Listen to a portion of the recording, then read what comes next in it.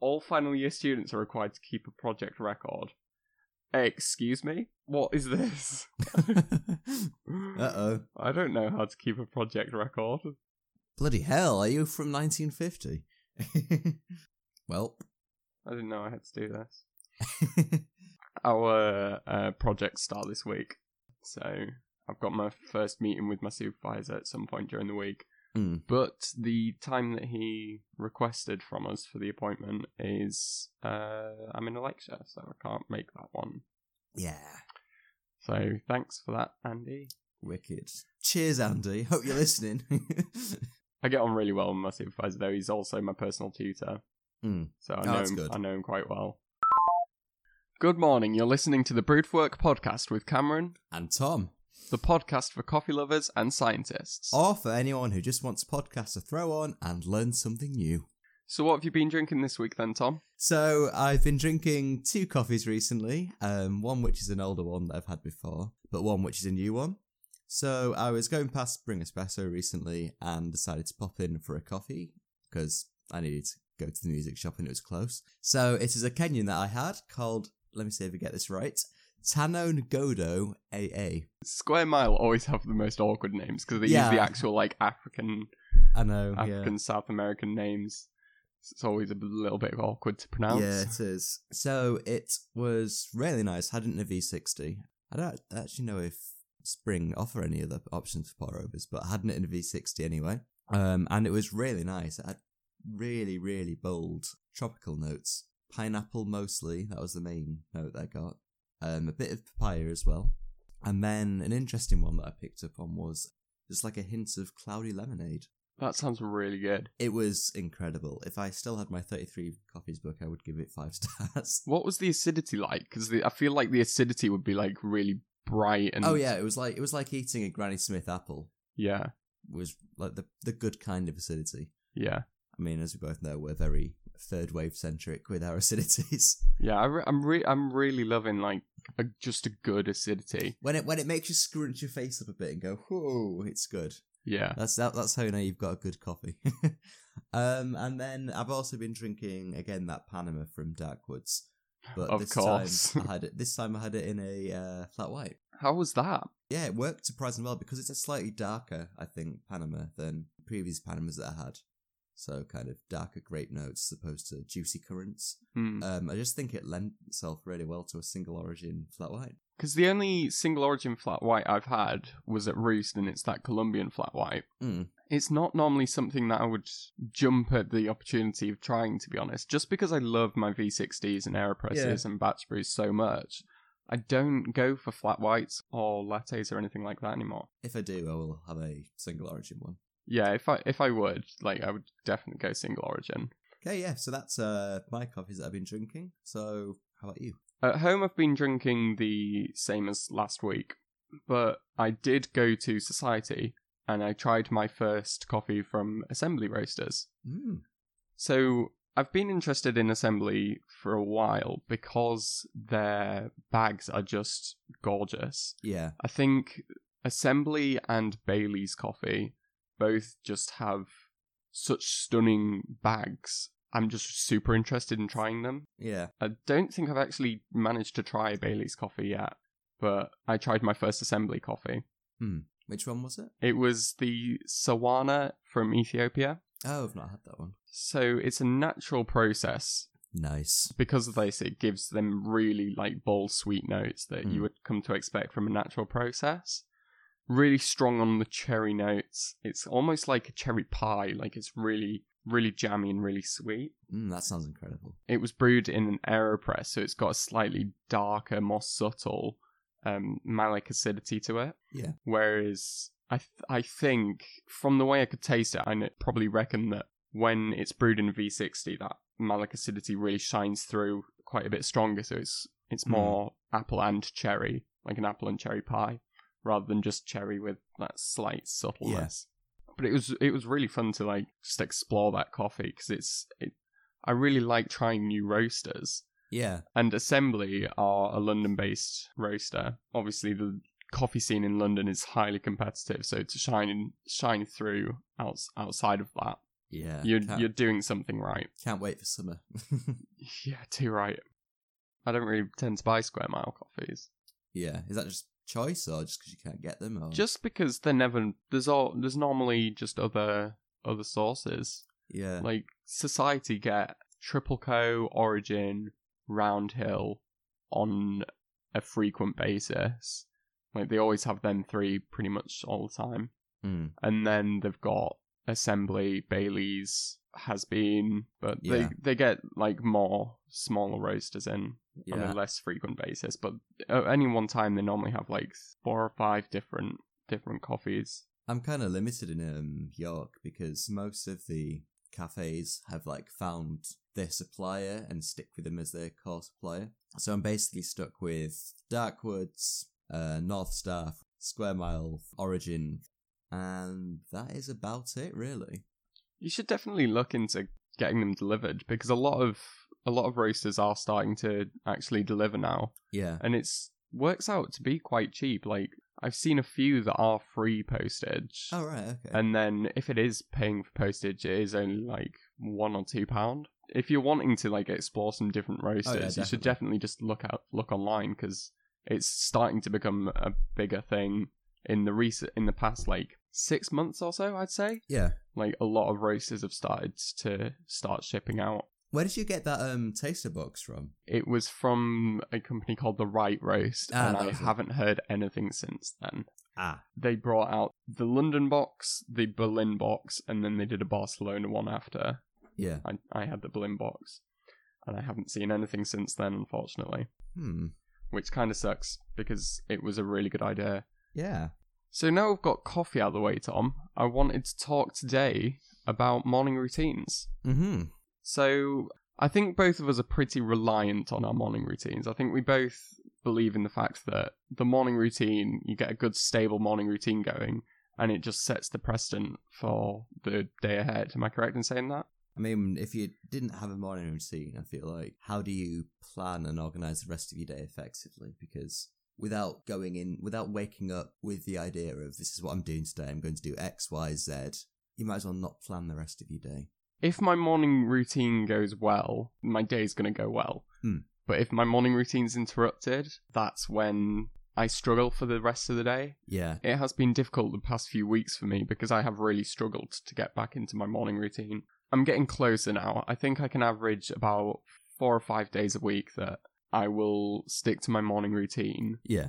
I'm still struggling to get up on time to start that routine when I'm wanting to. Tell me about it. Normally, I want to be looking at being awake at 6 o'clock and getting straight up and starting my routine. But I'm still only managing about 7 at the moment, which is still an improvement on a couple of weeks ago where I was getting up at 8 o'clock, 9 o'clock. Yeah. And then that was just horrible. I'm currently around 9, but I'm definitely wanting to bring that down. I got up the other day, it was about 7 o'clock that I got up, and it was just amazing. I mean, I was absolutely destroyed in terms of how tired I was, but it felt amazing. Yeah, I just really like getting up early morning. It's so peaceful and quiet, and you can just relax without expecting, because if you wake up at 8 o'clock, it's still relatively quiet. But you've got the stress of, I need to start working in like 2 hours. Yeah. Whereas if you wake up at 6 o'clock, you're like, I've got like 4 hours before I should start working. Yeah. Before I really need to start working. So if you do your morning routine and then you've got 2 hours, I normally just start working straight away. But yeah, you've got that 2 hours and you can just relax and take the time to yourself. You don't have to rush or do anything. Yeah, exactly. The main focus of my morning routine is efficiency. I want to get everything that I need to do in the morning knuckled out as fast as I can, but not rushing. It's like optimization. Like I've optimized my morning so that the things I want to focus on in the morning, I've got plenty of time for. So I've really been adapting my time around that these past few weeks. So I'll just go through my morning routine quickly. Sure. So I wake up.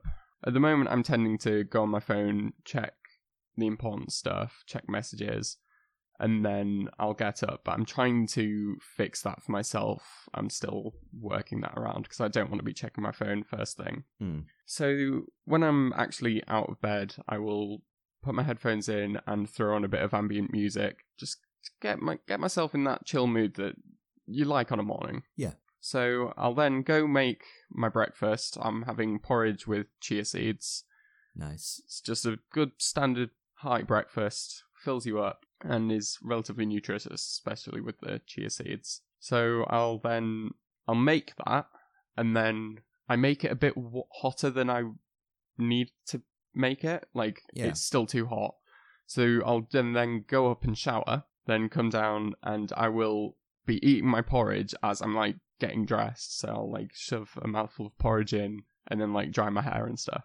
Just because I don't care about breakfast. Like, I eat it because you need to eat breakfast to be full to lunch, satiate yourself. But I don't really care about sitting there taking time to eat breakfast. Yeah. So I'll just shovel it in and be doing other stuff. So I'll get dressed, sort myself out. My skin routine is quite involved. I use quite a few products just to think Christian Bale get in myself right. American Psycho sort of thing. Yeah, essentially. So I'll apply that. That takes a little bit of time. But once I'm ready and stuff, hair's sorted, feeling good, I'll then go make my coffee. And this is where I start to slow down on the morning. Yeah. So I'll start taking my time here and concentrating on what I'm doing, because this is the part of the morning. Obviously, we run a podcast on coffee. This is the part of the morning that I really care about. Yeah. So I'll probably take maybe 15 to 20 minutes to make my coffee, get my coffee right, and then set the atmosphere. So I use a glass cup for my coffee, but I'm looking at changing that. But I won't spoil that for you just yet. Oh, I'm intrigued now. I'm intrigued. But little teaser for the future, perhaps. Oh.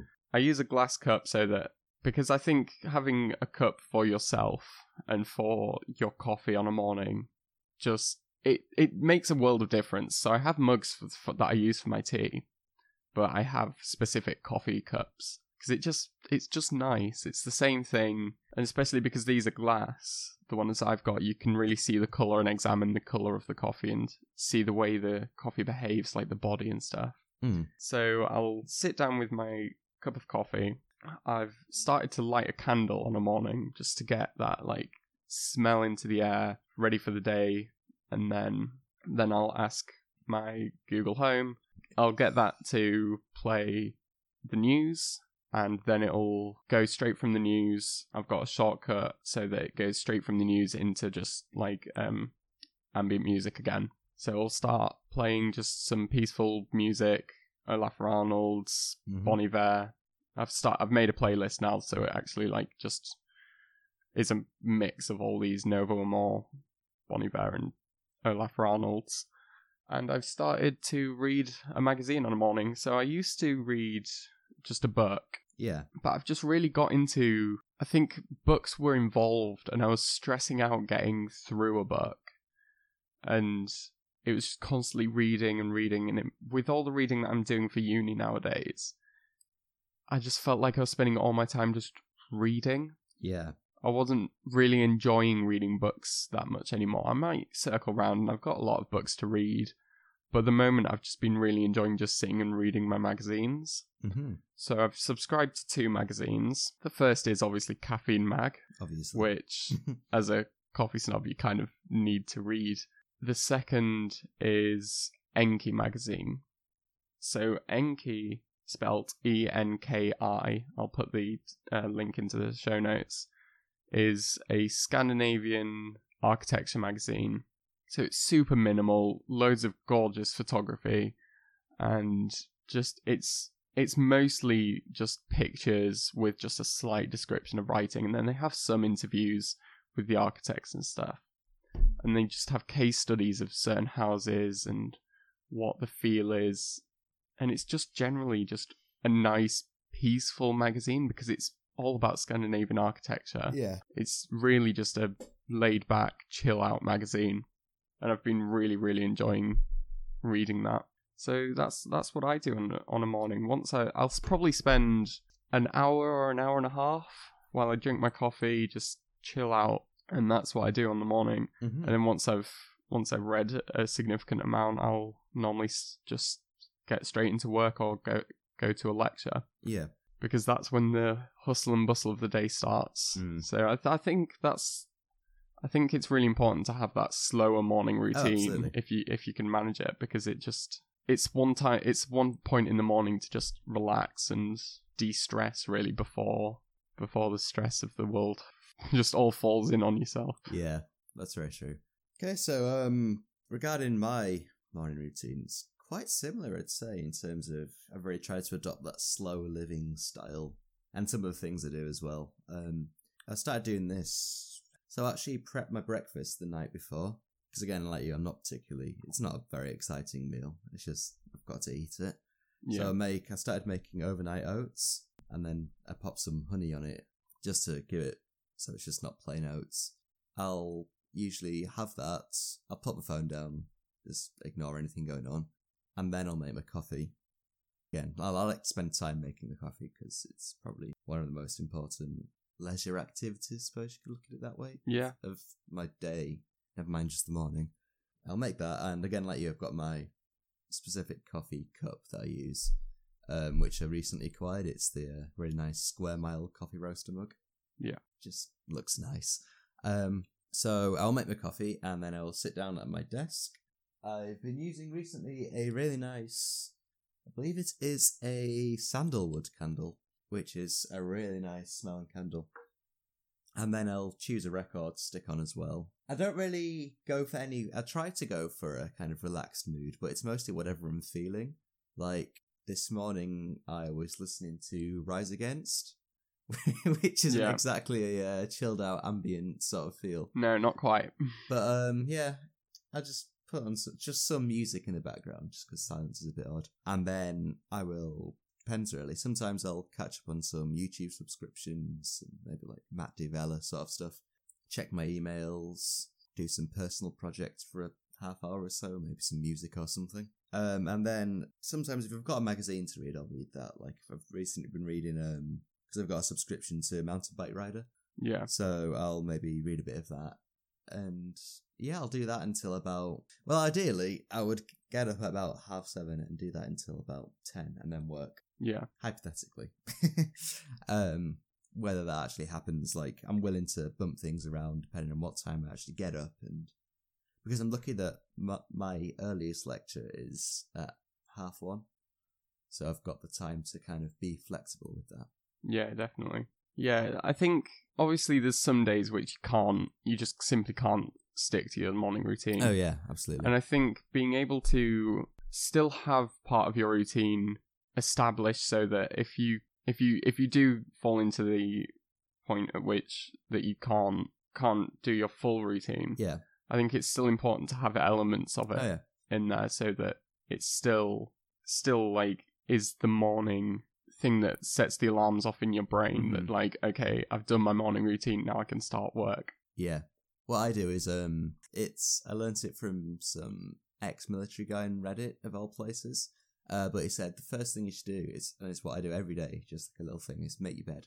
Straight away, as soon as you get up, make your bed, and that way it's one little thing to tick off on your to-do list. I'm laughing because one thing you just interrupted me, but I was literally just about to say one thing that I forgot to mention was as soon as I get out of bed, I make my bed. Brilliant.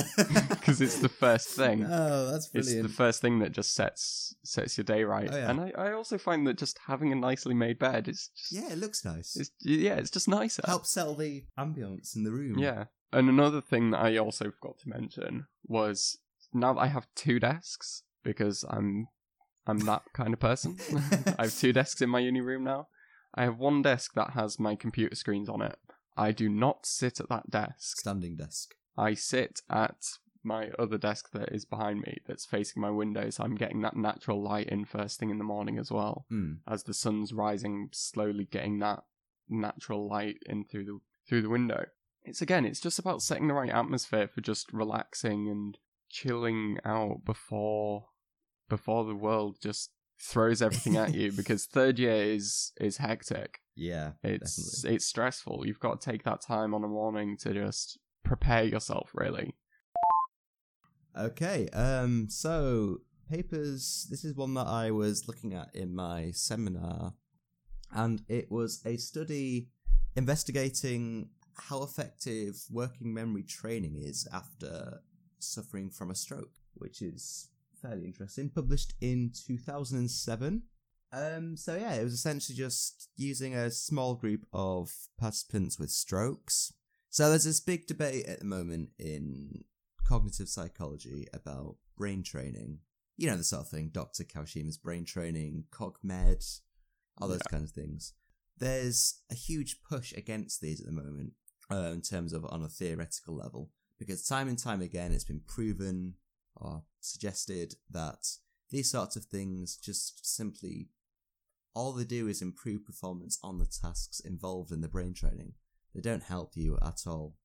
And things such as one of the big brain training ones, I think they actually got sued because of the false promises that they were putting out. Yeah.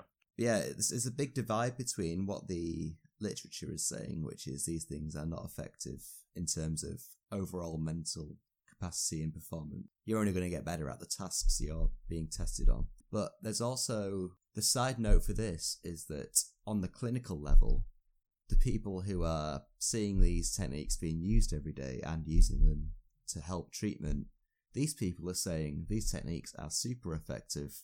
I've been seeing in my patients massive improvements in general working memory. So it's this big divide between, well, we can just go for the fully theoretical route of this is what the literature says, so it must not be effective. Then you've kind of got to take into account as well of, well, on a practical level, it's obviously working because the clinicians are using it. So it's just really interesting, hotly debated topic. And it's been covered on, I think, you know that BBC programme, Bang Goes the Theory? Yeah. They covered brain training, and they found that it was no more effective than a group who effectively went on the internet for 3 weeks. Yeah, coming from a personal perspective, I've tried a few of these apps because I think I tried to work it into my routine on a morning. Yeah. Just a quick 5-minute just session in these brain training apps, I thought might help to get my brain engaged a little bit more in the morning. And just coming from a personal perspective, I didn't find they helped that much. And you're not alone. You're not alone. So as far as this actual investigation goes, they were using a group of participants who had suffered from stroke. They had also, from these participants, half of them were assigned to a control condition. So they had them go about doing a few different tasks. Not all of them were necessarily related to working memory, which is quite interesting to look at. So we had the ones that were related to working memory were things like digit span and span board, which are things such as remembering digits in sequential order. And you might have heard of like the Corsi block tasks, which is the squares light up and you've got to press them in the right order or press them in reverse order, which I found out yesterday I'm terrible at. It's something cool to know. But they also had tests not necessarily related to working memory. So things like Stroop tests, which is obviously where you see the colour, see the word red coloured in yellow ink. I'm so bad at them. And you've got to say the So colour. bad at them. Yeah. Not necessarily related to working memory, that's more attention.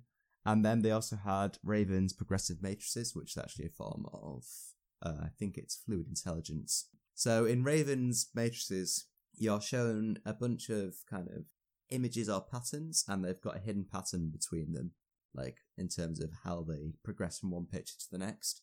And you've got to work out what that pattern is and find the next picture. And these get progressively harder. It's usually used as part of a wider battery of tests, such as the Wechsler intelligence scales. What they essentially found from doing this was that working memory improved on these tasks that they got them to do, essentially. But only on these tasks that were testing working memory. So they can kind of say in their conclusion that essentially, yeah, our computerized working memory tasks, brain training tasks, do help with stroke victims. However, they're very careful in not pointing out that they only improved on the tasks they were being tested on. Yeah. Yeah, so it's just practice, Yeah, really, isn't exactly. it? It's just improving. That is all it is. Yeah, it's just the same with any task, that if you practice it, you're going to get That is better. precisely what it is. And there's a bunch of other issues with this paper as well, such as there was a bit of a delay in between when they first did the pre-tests and when they actually tested them. So you've got to think how much of that is due to natural healing, essentially. It was something like a 6-week gap, which is a pretty significant gap in terms of self-recovery from a stroke. Yeah, definitely. And also bearing in mind that they were in a stroke centre, so they'll be getting treatment on top of that. Yeah, it sounds like there's quite a few confounding variables in that as well. It's not necessarily a confounding variable in terms of this, because it didn't appear to have an effect. It's just a potentially problematic issue, I suppose, is a nice way of saying it. So yeah, that's my eventful week in the world of cognitive psychology. So what have you been looking at?